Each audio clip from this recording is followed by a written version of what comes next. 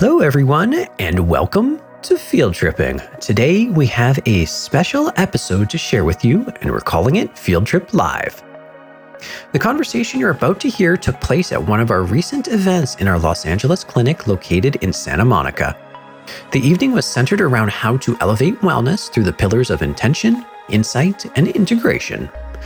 Our panelists, who fuel innovation in the wellness space, shared their best tips and interventions to enhance the functional development of mind, body, and spirit. Involved in the discussion is Ali Shaper of Supermush, our very own Dr. Mike Dow, Dr. Brian Abasolo from Bachelor Nation, and myself as the moderator. We open the night with an incredible sound bath and breathwork exercise, which you'll hear in the next episode as a bonus. Both the conversation and the community were super inspired that night, and we hope you feel the same way while listening. Please enjoy, and we hope to see you at our very next Field Trip Live.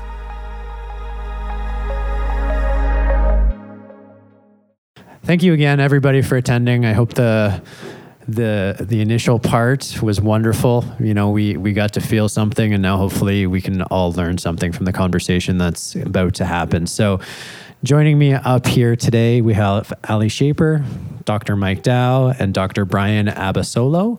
And I'll ask everyone to introduce themselves briefly because I have no brief bios on each of you, even though I know all of you. So go ahead, Ali. Hello, everyone. My name's Ali, and I'm trying to think of the easiest way to describe it. I talk about mushrooms all day. That's basically what I do. And I have a company that I co-founded called Into the Multiverse, and there's a few different kind of parts of what we're doing, but it's an ecosystem around mushrooms. We have a marketplace called The Multiverse that is purely legal, functional mushrooms, and we also have a consumer lifestyle brand called Supermush. We make supplements, we make streetwear, and then we also have this like kind of media arm of the brand that we have a podcast, which Ronan has been on. That's where we met.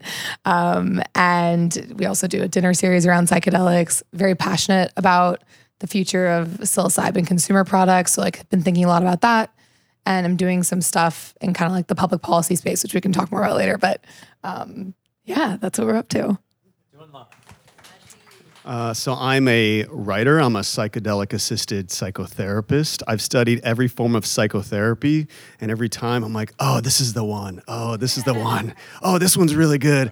And then I went to my ketamine-assisted psychotherapy training. I'm like, oh, no, this is the one. This is the one. This is the one that really helps to heal the brain at the root cause. So, you know, I know Brian from his podcast, and after I got trained, I knew I wanted to sort of be the biggest and the best, so I had an introduction to Ronan. I'm like, I want to do something with you guys. And now I have the pleasure of being here, really helping people to transform their lives here at Field Trip, doing this work. It is the most rewarding thing when you've seen tens of thousands of patients over the years and you see how other forms of treatment, you know, some very effective forms of treatment, how they work and how they sometimes don't work that well.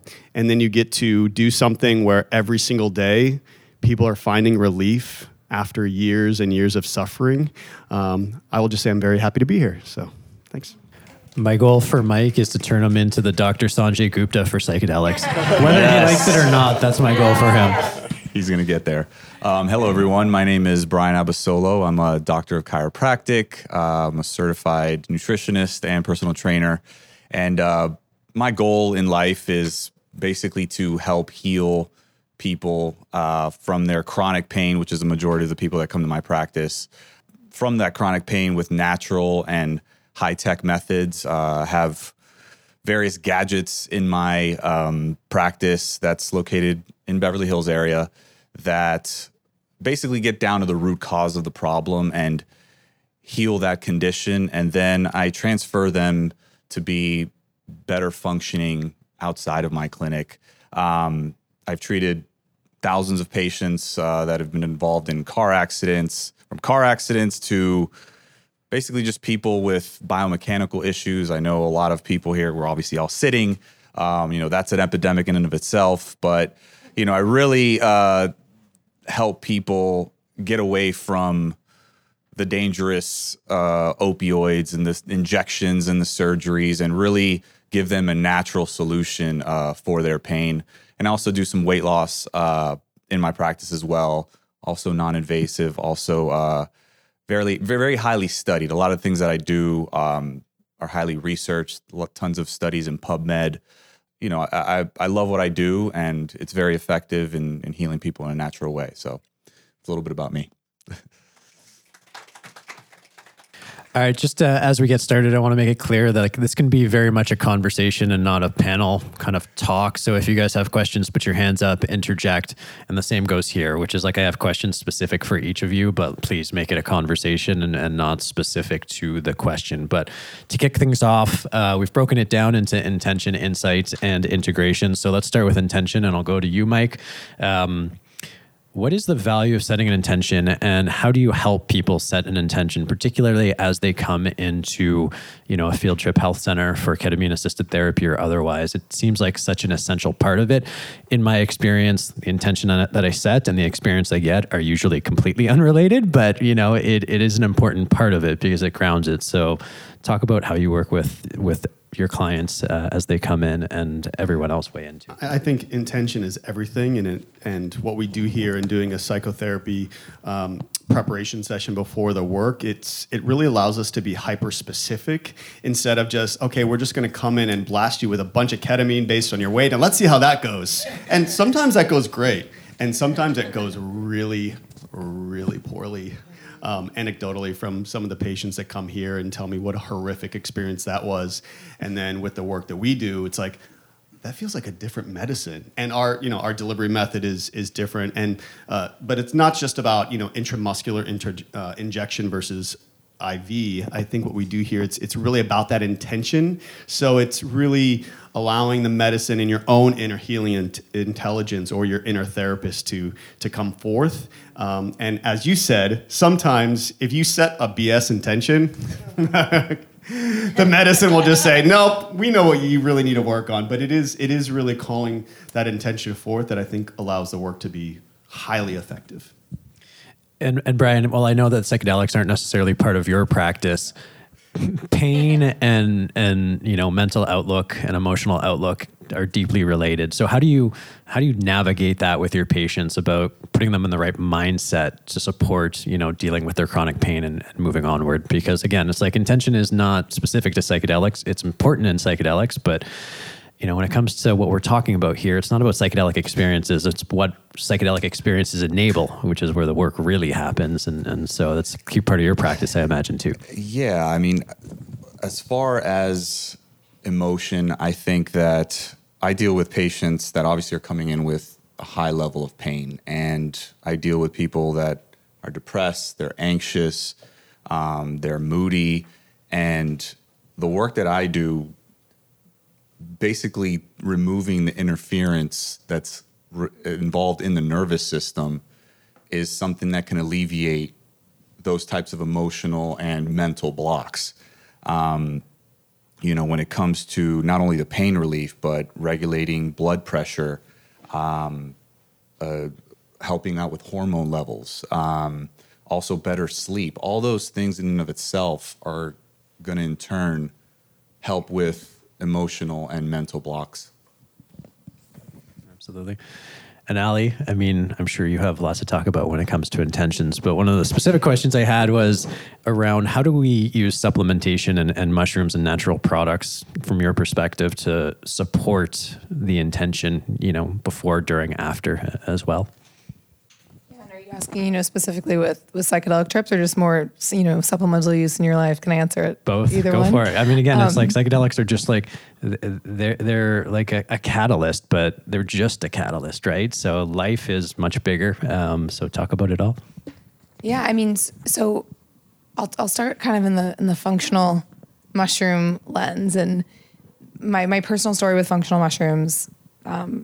Which are the non-psychedelic kind. If you're in this room, you probably know that. But, they totally changed my health. And when I started to incorporate them into my life, I saw my energy levels change. I saw this state of flow that I feel like a lot of people are kind of looking for.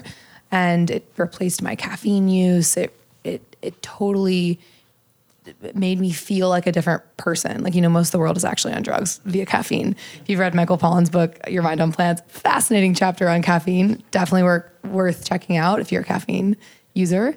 And, I think this is kind of a roundabout answer to your question, but like once I started to discover the power of functional mushrooms, I was also studying the psychedelic space, and I was really just a student of it at the time. And I started to learn about psilocybin and its effect on the brain, and connecting the dots between those two, between, these functional mushrooms that had totally changed my health, and then psilocybin, the psychoactive part of magic mushrooms that are from the same kingdom.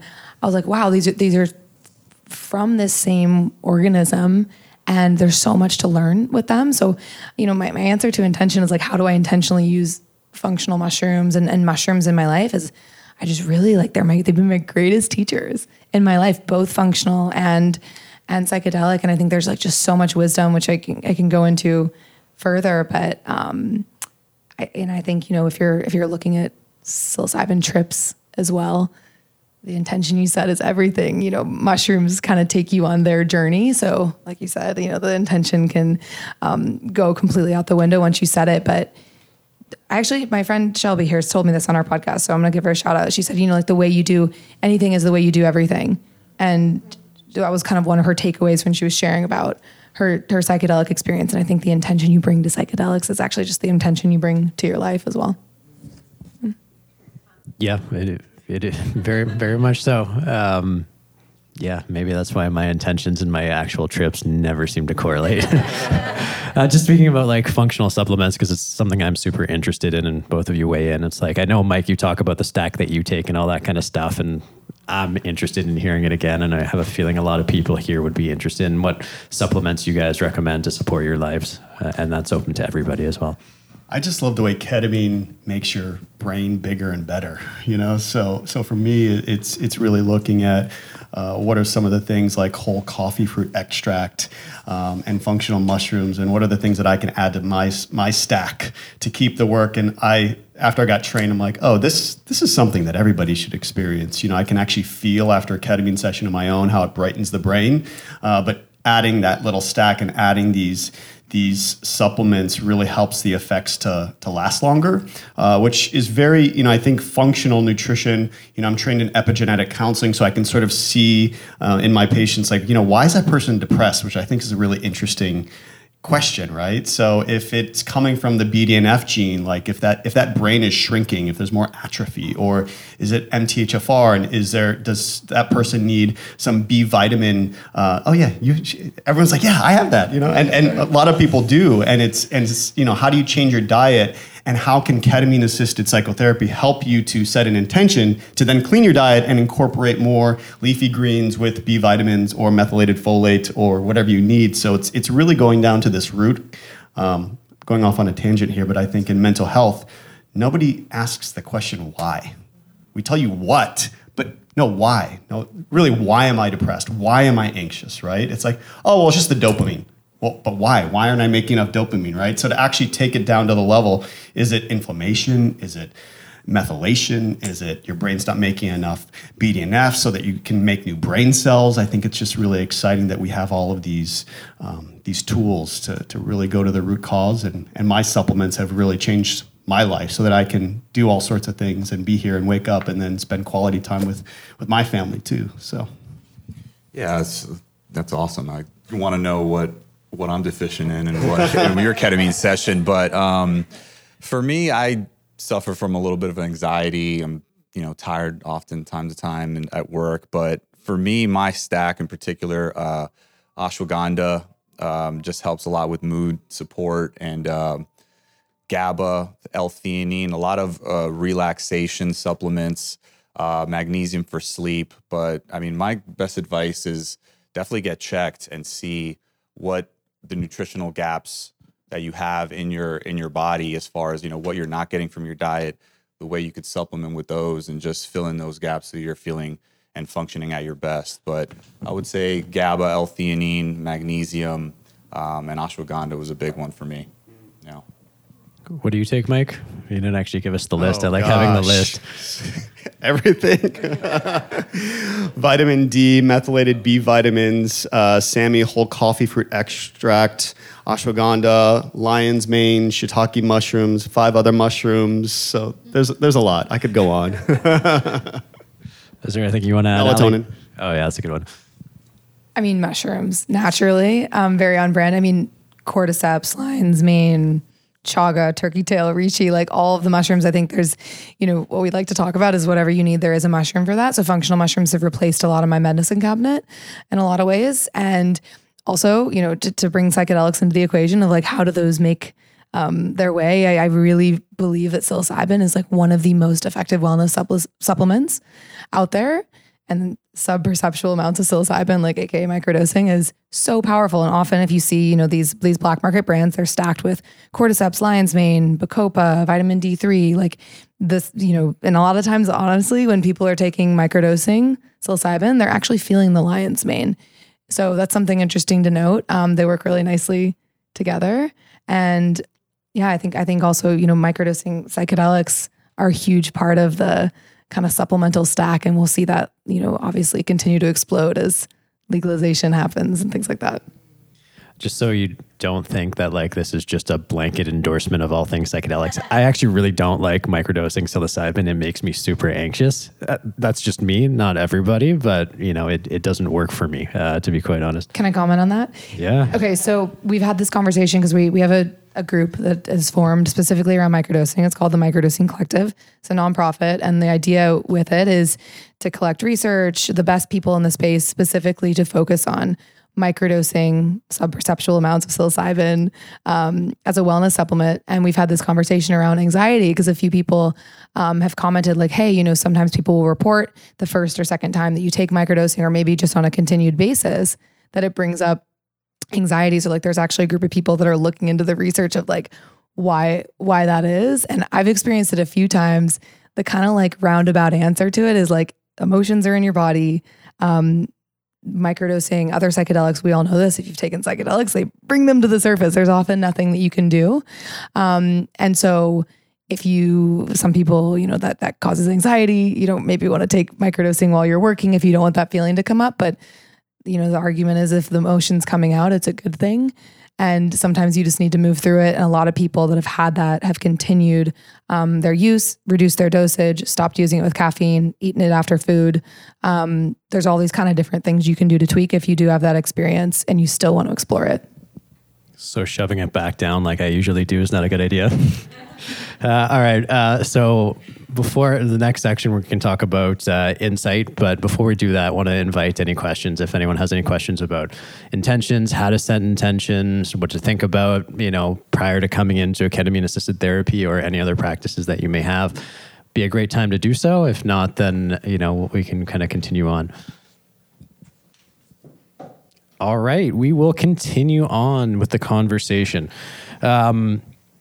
So, Mike, how do psychedelics work on the brain? And what do you see coming up? Are the common themes that come up during the ketamine sessions that you sit with people for and do the integration work for? Ketamine is the most interesting medicine because no two journeys are the same, and it looks so. There's really little predictability. There's a little, right? Like neuroticism. Neurotic people really don't have easy journeys. People who are very open, like everybody in this room, tend to have really wonderful journeys, and it's easy for them. But then, even for people who have great journeys, I feel like they are so different from one person to the next. I would say that the most consistent theme is getting in touch with that thing. And I feel like we all have that thing that you need to process, right? Like what is that one antidote that you need? I feel like over the course of 6 sessions, and 6 is not the magic number for everybody, right? It could be 5, it could be 8. But I was a little example of this. I was working with somebody and she got to her last sort of graduation session, she called it, and it was like there was this woman who kept showing up in all the journeys. And it's like, oh my God, and I kept seeing this woman. And we're trying to process it, and I was trying to interpret it, right? Because I do some Jungian interpretation sometimes. And then in her last session, in the last 10 minutes, it was like, oh, oh, this whole time, that was the wisest part of me that was taking care of me through my entire childhood. And that's what she needed, right? So I feel like the one theme is that if you really do this work and you do it in a really deep way with a lot of intention, it tends to deliver that thing that each person needs. That is 5 levels below the surface of the presenting problem, right? It's not like, oh, here's my diagnosis. It's fine. But like, what is 5 layers underneath that? Yeah, so we're shooting a documentary called Ordinary Trip.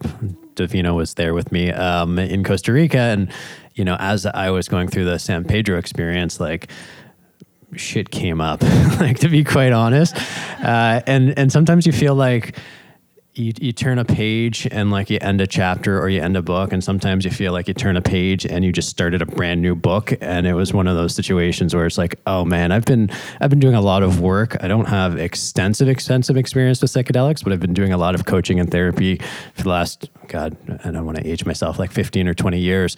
And I'm like, oh, okay, I'm making progress. And then bam, like just a whole new thing that I totally missed showed up in my life. So it can be very, very deep like that. Do you see how much of your practice is like mental and emotional in terms of dealing with people? Obviously there's a lot of physical that goes into it, but like, do you see that come out sometimes with your clients, that like their physical pain shifts and it opens them up to new things as well? Yeah. I mean, honestly, I spend a lot of time with my patients. On average, an average session is about 45 minutes to an hour. We get to talking about a lot of stuff in those sessions. It's not only the physical work, but I sometimes feel like I'm their therapist, in a sense. But yeah, the adjustments that occur in my office are very powerful, and sometimes basically removing those interferences and those blockages, so to allow the blood flow and the oxygen and the nutrients to get to those areas that are necessary to receive that. I've had patients break down and cry in my office before, and it's just powerful. It just makes me love what I do even more. Yeah, I'm personally a big believer. I'm sure this is going to come as no surprise, but like mind, body, and spirit, and like the integrative medicine approach is so fundamental to it. Do you incorporate that into your practice? I mean, it sounds like you do if you end up being a person's therapist, which sounds like you effectively do. I think obviously you want to treat the body as a whole, mentally, spiritually, emotionally, physically. So yeah, you want to tackle each of those things. I mean, my initial intent is to get them better physically, just because that's what they mainly come in for, is they just need relief. But once they get that relief, now it's, functioning better, great posture, stability, balance, when it comes to that emotional and mental aspect. Now I have to sit up properly because you mentioned I'm not posture. sitting up properly. And Ali, the question I have here is, tell me about your insight that mushrooms can change the world. Where did that come from? Why do you believe mushrooms are in need of a serious rebrand? And why do psychedelics and functional mushrooms deserve a seat in conversations around wellness? We kind of touched on that last piece previously, but you can go totally rogue on that question and share any kind of insights that have come up with you in your journey along the way too. It's my favorite question. And many of the people I've invited into this room have heard me say this before, so apologies for the repetition, but a lot of what we talk about within our team and, kind of at large when we have conversations around mushrooms is like, if you look at the largest problems that the world is facing right now across all different industries, from sustainability to mental health, which is arguably the largest problem that the world is facing, mushrooms touch all of those problems and have the ability to help, aid, solve a lot of these, massive issues. And so just to kind of break that down, mushrooms, fungi are they're a kingdom of their own. And there's a few different parts of them, like, what you hear, what we're talking about earlier, functional mushrooms, chaga, cordyceps, reishi, turkey tail, are changing people's health, and they're changing their physical body and healing all of these ailments. And then mycelium, which if you're in this room, you probably know what mycelium is, but for people that don't, it's the underground root structure of mushrooms. And it is under every step of earth that you take, every step that you take across the entire, parameter of the earth. There's 300 miles of mycelial biomass. So you're stepping on this massive root structure and connects all living things. People and companies are using the mycelium to create packaging alternatives, And these are like big players in the world. Stella McCartney, NASA, Adidas are using mycelium for sustainable packaging alternatives. There's even a company I talked to that's building, like printing building blocks out of mycelium biomass, essentially.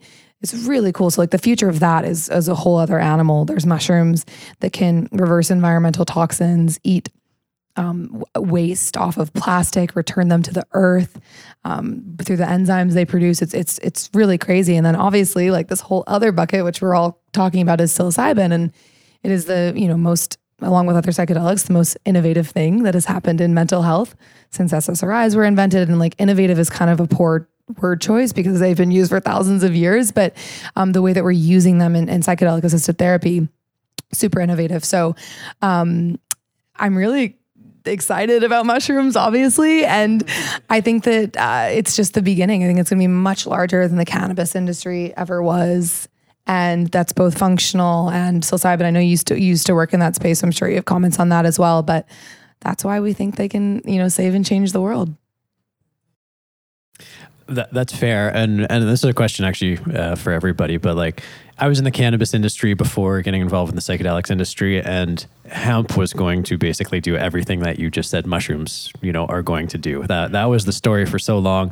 And maybe there's some truth to it, but certainly the expectations and the reality are very far disconnected. And I think there's a lot of expectation and certainly hope that psychedelics, the promise of psychedelics is going to be significant. And, a lot of people are trying to always say like, oh, psychedelics are not a panacea. They're not going to solve the problems of everything. Curious to know all of your thoughts on how we kind of manage expectations around ketamine-assisted therapy, MDMA-assisted therapy, which should become legal, FDA approved next year, and beyond. One common problem I see is that in the beginning, people start to feel so much better with ketamine-assisted psychotherapy, and there's this unspoken sort of feeling that if ketamine can take me from a 1 to a 3 and then a 3 to a 6 and then a 6 to an 8, well, then I'm just going to keep doing, I'm just going to wait till I get to a 10, and because it does really rapidly improve your mood. But that's where integration comes in. So I think in terms of managing expectations, half of it is up to you, right? And then it's the work. And then all of the old, cognitive behavioral lifestyle changes, exercise, functional nutrition, medicine, it's then up to you. So I think in managing expectations, just don't expect it to do everything for you. Just be a partner with it. And I think that's when you get the best results. Do you have any thoughts, Allie? On our podcast, we've had so many people talk about this idea that psychedelics are not a silver bullet.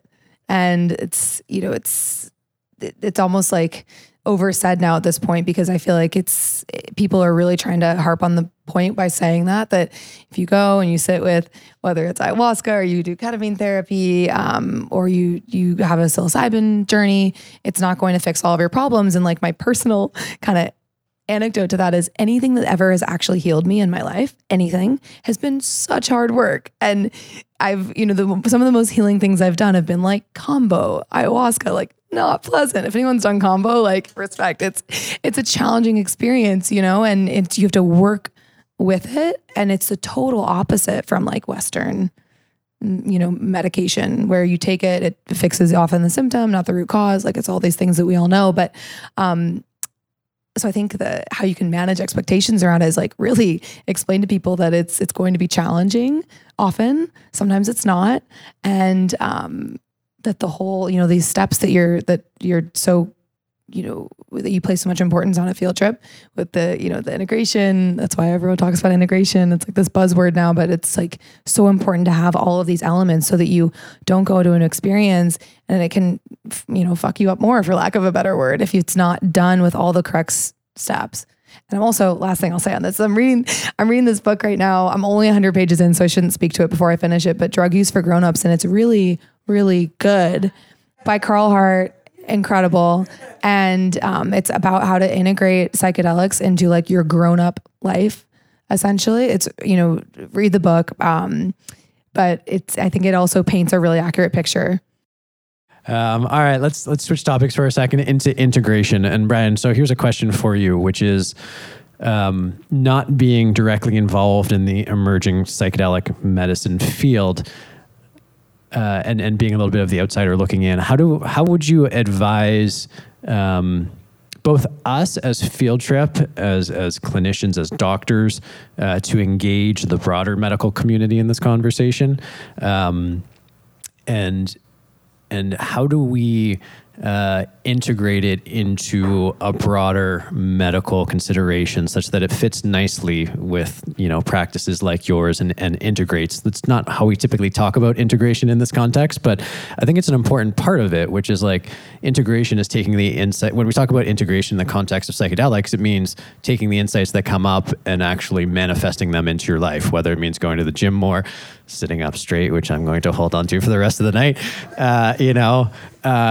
doing the work, expressing your anger, my problem, all that kind of stuff. That's what we talk about with integration. But the conversation around psychedelic medicine, ketamine-assisted therapy, it needs to be bigger. It needs to become part of medicine and not just like this kind of fringe subset of medicine, which it's still is by and large. So just curious to know your thoughts. I know it's like off the cuff I guess I have a question on that. Like what is the research show? I mean, Mike, anything about the research or what's come out? Because I feel like education is always the key where, people need to know that it's safe and, it could become mainstream. Is there research out there that's moving forward? Yeah, and I think some of the best research is ours. It's remarkable that that our data show that people come to us with severe depression and or severe anxiety, and using these standardized assessments that all doctors use. It's wow, we're taking people in a couple of weeks from severe to mild. That's unheard of in mental health, and so I think if we can do more of that, and by the way, in terms of pain, I think it makes a lot of sense that we are not blasting. There is a pain ketamine protocol that we don't really use here, but the IV clinics just use more ketamine in an IV and just sort of blast the pain away. What we would do is refer to somebody like you and work with them in a very functional and integrative way to say, well, we're not going to blast the pain away with the ketamine, because you can do that. But we don't think that is really what we're doing in ketamine-assisted therapy. We would really want to sort of integrate with other providers, as we often do, like you or functional medicine doctors or autoimmune specialists, to really say, like, how does that person change their life? And how do we change the mindset in the same way that a lot of mindfulness-based cognitive therapies change the mindset and can change the way you process pain without blasting the pain away, and then leave it to people like you to actually functionally change the body or change the posture or change, the muscles and the tissue, right? Yeah, I feel like that sounds like what I would want to incorporate. It's more responsible pain management in the sense that, you're not drugging these people up with opioids and the injections of corticosteroids and whatnot, but you're using something that has a track record of positive effects with little side effects, and then you integrate that with lifestyle changes and habits like you were talking about earlier. Integrate the 6 natural doctors, as I always like to tell my patients, get sunshine, drink water, eat a healthy diet, get exercise, and just do things that essentially are free. Right. And, incorporating something like that, I think I would want to do it in my practice, honestly. If I could bring you in and for you to prescribe that. But yeah, I think it's definitely a great way to integrate, natural things into the practice. And Mike, a lot of people talk about integration therapy, which I think is actually a misnomer. Like integration, like as touched on at the beginning, is a lifelong practice, right? It's taking these insights and actually changing your life. It's not just about, there's the neuroplasticity, and please touch on that as well, that happens so people are able to do a lot more and your brain starts to heal, and there's the new neural connections and all that kind of stuff. But integration goes a lot beyond that. How do you support people with integration? What does that look like when people come out of a ketamine experience, both immediately after and then beyond? I think it's the realization that life is the integration therapy. So it's really realizing that this old model of like, okay, we're going to go to these sessions and that's going to fix everything. It's like, no, we're just lighting the fire. It's up to you to keep it burning, And if we can actually change the mindset around that, I think we can really change people's lives for the better. And that's what we're doing. And is there any specific practices like you recommend for people to sort of like keep up, like meditate, like, you know, I think you said the 6 natural doctors of like sunshine, exercise, eating well, all that kind of stuff. But like, is there anything else you recommend? Yeah, I like ACEs. So doing one thing every day that gives you a sense of achievement, connection, enjoyment, and then adding the S, which is the self with a capital S. So this is sort of my own tweaked version of cognitive behavioral therapy that will sometimes use ACE, but then incorporating that 4th quadrant, which is the self, right? So if you can do something every day that gives you achievement, you're getting a little boost of dopamine. Connection, a little oxytocin. Enjoyment, a little bit more dopamine or serotonin. And then if you connect with the self, then you're connecting to that access point of the ketamine journey every single day so that it is a practice. You know, my transcendental meditation practice has gotten so much stronger because of ketamine and vice versa, right? It's like the TM supports the ketamine supports the TM. So it's not like, well, now that I do ketamine, I can stop meditating, right? It's like, no. They all support each other. And Ali, how do we integrate this into society at large? Like, we got to integrate it into medicine. People need to integrate it into themselves, but there's a huge shift that has to happen overall in how we think about this whole conversation. And I know that's something I think you're quite passionate about.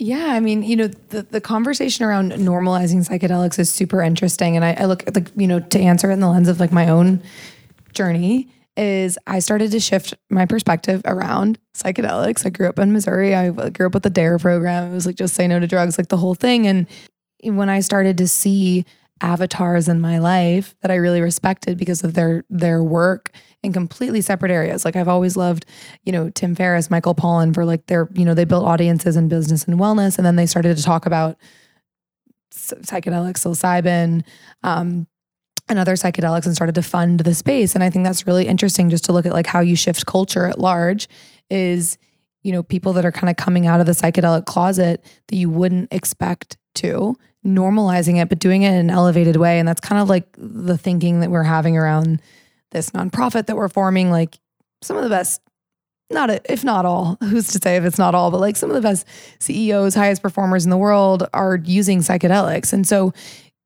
I think also something interesting to bring into this conversation is like, there's actually 2 sides of psychedelics, right? It's like clinical outcomes, PTSD, anxiety, depression, which all the clinical trials in the United States are currently being run on. And then there's like this healthy normal category of people, which like, who's really healthy normal? But like the people that fall into like the non-clinical area that are using psychedelics for human optimization and up-leveling their life. And the reason why I've kind of like just focused on that area is because I'm like, okay, all this work is already being done in the clinical trials area. Like there's enough conversation happening there, but I do think it needs to be more of a balanced conversation because if you look at the state of the world, my friend said this and I loved it. It's like the world's on fire.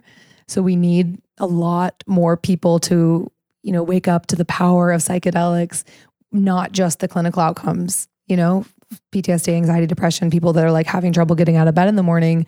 And so I think to answer, you know, long-winded answer, but if we can have people normalize psychedelics, start talking about their use of them for non-clinical outcomes, for flow, for creativity, for focus, for more connection, it's just going to be a totally different world. And I think, you know, we live in this sexy wellness city. So it's very common here. You're almost like an outcast if you don't like microdose and like drink chaga. So education and like educating your families too. Like I think that's super powerful. The more you can educate your like the parental figures in your life, I think that's super important. Are we heading for a culture war though? Like, I mean, just 2 days ago, the U.S. like Supreme Court did probably the most regressive thing I've seen in my lifetime, with the exception of a couple of things. And it's like, I don't know, like it's kind of like all psychedelic and psychedelic assisted therapies and doing the work and up-leveling people, whether it's from depression to baseline or baseline above, seems like a perfect answer, but it also seems like it's headed almost for like a full-on collision with a lot of the other things happening in the society. So how do we manage that? And that's a question kind of open to everybody here. Focus on what you can control, which I guess is just yourself and the people around you. Good answer. Yeah, and I've said this before, and it's like a little bit of an unpopular belief because it's not because of the state of the world, but I am really optimistic about everything. And it's not because it's like, that's not the most progressive thing that's ever happened. Like it obviously is. But I think the intersection of technology and psychedelics poise us for like a very interesting and quick ability to solve a lot of the problems that the world is facing. And I think we're at a very unique time in history where you see the use of psychedelics at least is skyrocketing. We have all these amazing innovations happening. There's a lot of talk around like who's doing it the right way and all that, but just like overall it's rising. I think that's really exciting. I think the use of these tools, psychedelics, technology, all these other wellness things like will help wake people up to combating problems like you're discussing. So I'm excited. I think it's just the very beginning. I am out of immediately obvious questions, so I'm going to open it up to everybody. And if there's no immediate questions, then I'm if you don't mind me picking on you, Jerry, I'd love to have you share your story. But we got some questions popping up, so let's go to them. I think over here first. Right? A lot of us probably found all this stuff partying, right? Yeah. And that's how I found it. And I happened to do it with a lot of really smart, connected, emotionally intelligent people many years ago. And I didn't get instructions. Like, here's some mushrooms, go on a journey. I'm like, okay. But I'm optimistic. I have this other output in life. So it's constantly always going down that path. And I've talked to other people and they're like, I will never do that again. I lose control. It's the worst thing in my life. So that's important about intention setting. But I find it really fascinating because I started healing myself. And now that I'm in it, hanging out with Chase, hanging out with other people, they're like, oh, I do it for therapy and I do it for this. And I find it really fascinating because what I really connected to was if I had a mental block, I'm an artist, so I paint. And if I can't write or I can't perform or I can't do what I do, I'm like, oh, I need to go on a journey. And it's just me and myself. And I come out the other end. I'm like, I'm ready to go. But how do we take that? In my podcast, almost every episode, we've talked about mushrooms. I know I'm going all over the place, but it's like sometimes you're like, you don't want to talk about I do mushrooms or I've done acid or I've done ketamine because people think K-holes and bad things. And there's the same thing that happened with weed before, right? But weed now, marijuana use is a good benchmark for what's going to happen with psychedelics. But there's a lot of people that don't like it, and they've gone on the wrong path. So I'm very interested in talking to you more and learning more how you are helping people with that. But really, how much of it comes down to partying and Burning Man and going down to Tulum and Art Basel and doing all these things? That's really, I think the more people are open to that, the more partying is allowed. I think people are really going to open up and be like, okay, this is cool. But my wife's the total opposite. She won't even touch it. So how do I even get her involved? And it's not because she's against drugs. It's just a whole nother. How do I get my wife to do drugs? I'm having the same conversation. Don't worry. I guess that is the question. Thank you, JG.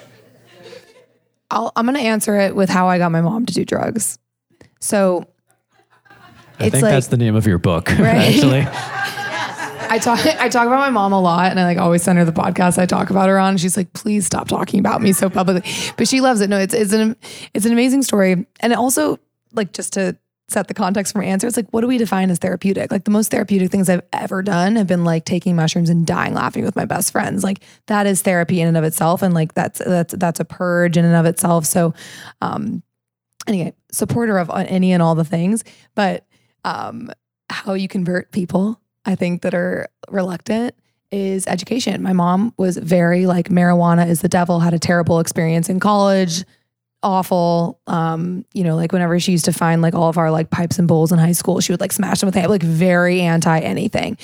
And when I started talking about mushrooms, she was like, what is this? It was so anti this conversation, but she read Michael Pollan's book with me, How to Change Your Mind. She watched Fantastic Fungi with me. It was like a 2-year education process.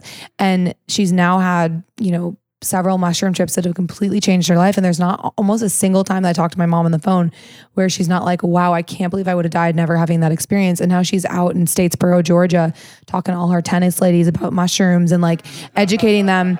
But it was like a 2-year process, very subtle, and like from people that were really well respected in society that she could identify with.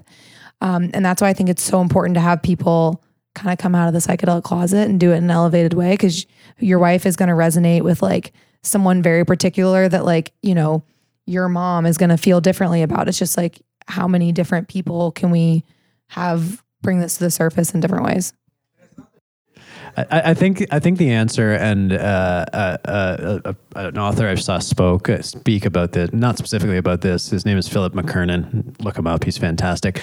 But he's like, on your own personal growth journey, it's like you're on your own and they're on their own, and the best thing you can do is just stay on yours and let them have theirs. And as soon as you let go of the control that you have, trying to force your wife or your partner or your friends or your parents to come along, the sooner they're probably going to come along. And I saw that I used to do that, very often, being like, oh, you should do this, and immediate resistance, from so many people.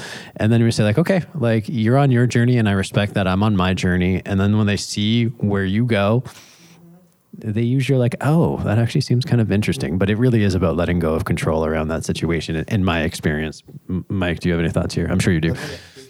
I got a little follow-up for you, man. I think, my name is Chase, by the way. Hello, Chase. Thank you. I've been here all day. And, like many people here, I'm in the health and wellness space. And a lot of us, we kind of have our niche. We have our focus of how and why we want to help people. And a lot of people start with the obvious. Go work out, clean up your diet, do all these kind of surface level things. And then ultimately, I think we all get to the same place of, you know what, that's helping, but there's still something else. And that something else, through ketamine therapy, through psilocybin, through MDMA for me, has been that kind of missing link in just being. So when I share something in my wellness, when I share something in my diet, share something in my workout, that hits with some people. But then when I get to live and just embody who I truly am, that has spoken the highest volumes for people to be like, yo, Chase, what are you doing? What's the supplement? What are you taking? And honestly, the most common denominator is people tell me like, you look so happy. Like, you're so happy. What are you doing? And I tell them drugs. I tell them I've been going through ketamine-assisted psychotherapy. I've been microdosing. I've been doing Heroes dose psilocybin. I experienced MDMA for the first time, and it revolutionized my marriage. And it's just like that you can't really quantify, but like you can qualitatively put out yourself, and that just like attracts people. I remember we had Julie Holland on our podcast, Field Tripping. I think all of you got a little card with like a shout out to it. And one of the things she said was like the hippies were right. In so many ways, the hippies were right. And what you were saying just reminded me, it's like that old cliche of like live and let live. And it's kind of like, that's really the answer. That was right. It's never been wrong. It's a little bit cliche, but when you actually let it in and see it at work, it is quite amazing. Mike, do you want to weigh in on this? People latch on to happiness. They latch on to happiness. They see it, they want it, and they want to know how you did it. Well, it's interesting, hearing you talk about MDMA and, maybe an indirect way of also sort of addressing that. I cannot wait for the next 5 to 10 years and some of the molecules that we're developing at Field Trip Health and other companies are developing, because I think when you have a molecule or a drug for every person, and that person's particular genetic code and what they need in their brain, and our toolbox gets bigger, I think it's going to be really exciting, especially when we can treat untreatable conditions, right? Like microdosing LSD for dementia and Alzheimer's. Or, what if there is somebody who could really benefit from psilocybin, but there's something about their personality, they're very rigid in the 8-hour journey, or they're just too busy. Like they're just depressed. They have an 80-hour-a-week job. They don't have 8 hours to give you. I think in 5 or 10 years, it can be really, really exciting. Tried mushrooms for the first time for myself last year. And so for me, that was different because I wasn't raised in that. I'm from the South. So I wasn't, besides maybe some marijuana for us, we were just it was like, what is this? You know what I'm saying? So for me, trying to introduce my parents to it, and they're saying, my dad's 63. So for me to try to tell my dad like, oh yeah, I've tried mushrooms, to, help with my anxiety and depression. He's like, you in LA doing drugs? You know what I'm saying? So, but for me, luckily with my fiance working here, she's educated me on some things, like I said, even with ketamine and different things like that, because I suffer from anxiety and depression as well. And it's been very tough for me with, childhood trauma and different things like that, and just trying to figure out what is going to work for me so I can get rid of this funk of whatever it is. And so I will say with me trying mushrooms, it opened my mind and just, I think either my fiance said it or I read it somewhere, but like it kind of changes how you think about things. And so for me, I could tell when I woke up the next morning that it was a big difference.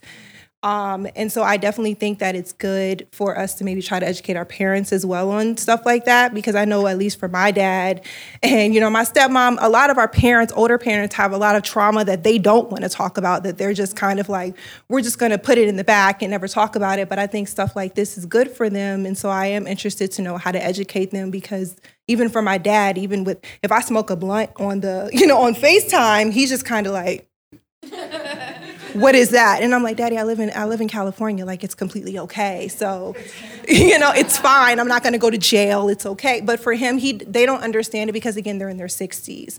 So for me, I think that the education portion of this facility is amazing. I will say that, like I said, my fiance works here. So she educated me on it. And I wasn't that girl that was trying a bunch of different stuff either, besides, like she said, smoking weed in high school, when you're an adult, it's a little different, but to try something new and nobody around you knew what it was. I've actually told my best friends actually have tried mushrooms since I've tried it, because they saw, like he said, your friends will say, you look amazing. What are you doing? Like he said, drugs.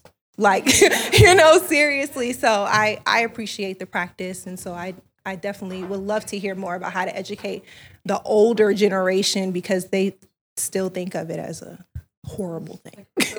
Yeah, like drugs are not, it's not, like, are you okay? I mean, one of the places to start certainly is like, not to be shill here, but like Field Trip, like we're doing medically prescribed, psychotherapist or psychologist supervised psychedelic assisted therapy. It's like, as much as people have potentially negative impressions of everything they've been told, it's hard to argue being like, here's the data, here's the doctor, here's the therapist, all doing it legally and with the research to back it up. It's a good place to start, but when it comes to emotional conversations, because these conversations are not rational fundamentally, right? They're not. They're emotionally driven. Data only works to a certain degree. And then the emotional context, it's more challenging. But, I'd love the thoughts of anybody here, because I think are there any resources? Like, I know my parents are the same way. They'll look at me sideways if I mention mushrooms. But are there any like documentaries because I have no idea about that, but anything that they could watch to talk about it and educate people? Fantastic fungi to echo the audience. That's a great. Sometimes I wish our internal Field Trip research was on our website and made public maybe one day. It's one of our primary focuses post spin out to get that more formalized and published. Man, our research is so good. Just like every single study, like you just see it all in one email. It's so nice to have all that data. And then, I always point people, because in the context of our world, nonprofits teams seem to have a lot of credibility, whereas for-profits always have some degree of skepticism. MAPS, I don't know if you're familiar with MAPS. It's the Multidisciplinary Association for Psychedelic Studies. They're in the second arm of their phase 3 clinical trials for MDMA-assisted therapy for the treatment of PTSD. Just look at those trials. It's mind-blowing how effective it is. Mind-blowing, right? And they've got tons of resources, because while they're focused on MDMA, it is the Multidisciplinary Association for Psychedelic Studies. So there's content on everything. And so that's a great resource as well, just going to MAPS. Hey, everybody. I'm Jay. I actually run Field Trip's ads as part of Hive Digital. It's for those of you who haven't met in person. So one thing, I've been talking to my mom about some of this as well. And she's similar to you and so many people, like extremely anti-drugs. And one thing that's actually gave her pause to actually reflect on is when I mentioned the work that Field Trip's doing in Canada with the Canadian government. I think is in Fredericton. You have the program? Yeah, in Frederick. It's all across Canada, but Canadian military veterans, their ketamine-assisted therapy is covered by Medavie Blue Cross, which is the an insurance program. So I think just actually having a formal government partnership really helps a lot of people get more on board with the idea. So I think that's also something that can also be a topic of discussion. Like, no, we actually have government programs that are implementing this. That could really help. Yeah, absolutely. Davina and then Jerry. So something that I think triggers me, because I think as important as intentions are the words that we use. And calling these medicines drugs. I've been sitting here like medicine in my seat, because I think of drugs as like the bad stuff, like the synthetic stuff, what's being pushed by big pharma, what's keeping us in low vibrational frequency, and what's holding us down. And I think of these plant medicines as medicines. And I think that if people had, like, there's so much emotional attachment to drugs, like Don't Do Drugs Dare program that we've been raised. I'm an 80s baby, so it was starting then. And that if we were to change that aspect of what we're calling them and how we're referring to them would be huge. And so, like, as much as I love like doing drugs as adults, or how to, whatever the title of that thing is, it's like medicine for me makes it feel so much more like, okay, like no judgment, like there isn't the same attached judgment of what it is that we're doing. And so that's just something I want to offer, is we're doing these medicines and not drugs. I think of drugs as like Coke and heroin and like, you know, like that stuff. So Yep, absolutely. I think changing the discourse matters a lot. I think we got Jerry, and then after Jerry, like we're obviously way late. So if people want to stick around and chat some more, that's great. If not, then we can wind down and then. Yeah, I just wanted to say on that I have a friend who I did a psilocybin journey with recently, and one of his he struggles with anxious eating. And afterwards, I said to him, just the idea of setting an intention and that this could be medicine was new to him. And so I said, every time you eat, why don't you ask yourself what your intention is for this medicine being food? And then ask yourself, is this the best medicine for that intention? And even if you're going to eat it anyways, why don't you at least quickly identify what would have been the best medicine for that intention? And 3 months later, I saw him. I could see that he'd lost a ton of weight. And he just said, I just kept asking myself that question. And then just identifying it, and then, okay, well, I at least need to buy that. What would be the best? And when I just changed his relationship with what's the intention for this thing I'm putting in my mouth, and seeing food as medicine, made a huge impact on him. So thanks for saying that. I was also just going to offer up that I was thinking about telling my parents that I was using these medicines. There was I got a push alert on the Trip app. It's Field Tripping. And it said, how to tell your parents you're on drugs. And I read it, and then my wife sees, I'm having this conversation with myself, and then she's like, all of a sudden you got livid. What was that? And I said, why do we need to explain ourselves to them? They fucked it all up.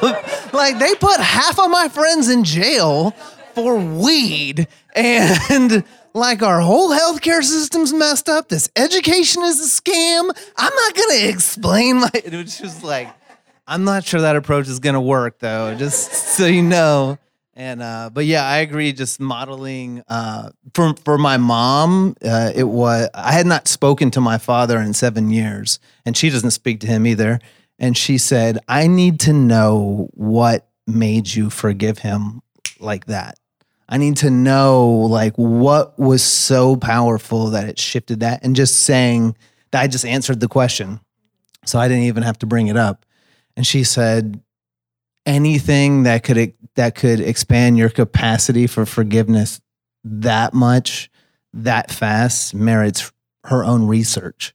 She's very anti-drug, very data-driven as well, though. So she went and did her own research. That was just all I had to say. And she went and did her own. So I just wanted to comment on those two things.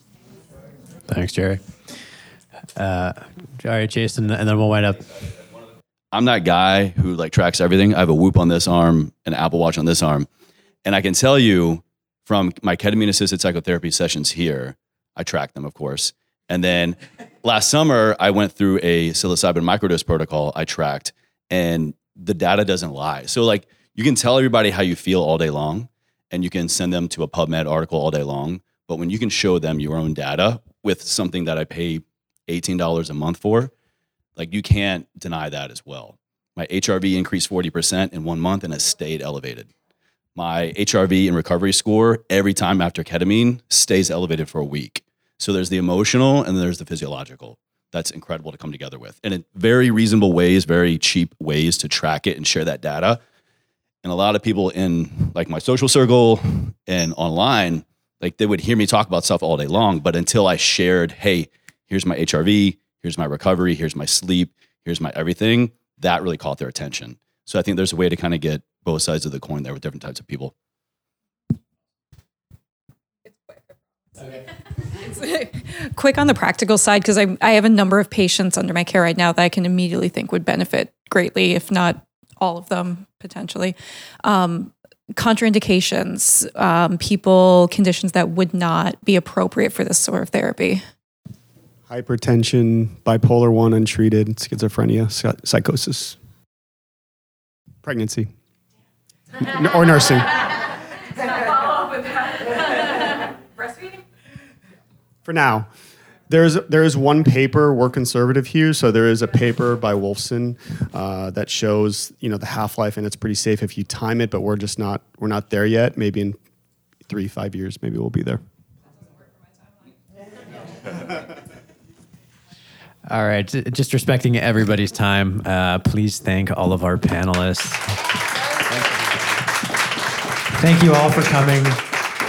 The purpose of this was trying to up-level the conversation, put the bug in more people's ears and make it look professional and credible. It's really easy to have one-on-one conversations, but every conversation moves the needle forward in terms of everything that we're doing here and what everyone is doing here. So thank you all for attending. Thank you, everybody, Conrad, for organizing it, and Bella and everyone from Autumn. So thanks all. Thank you.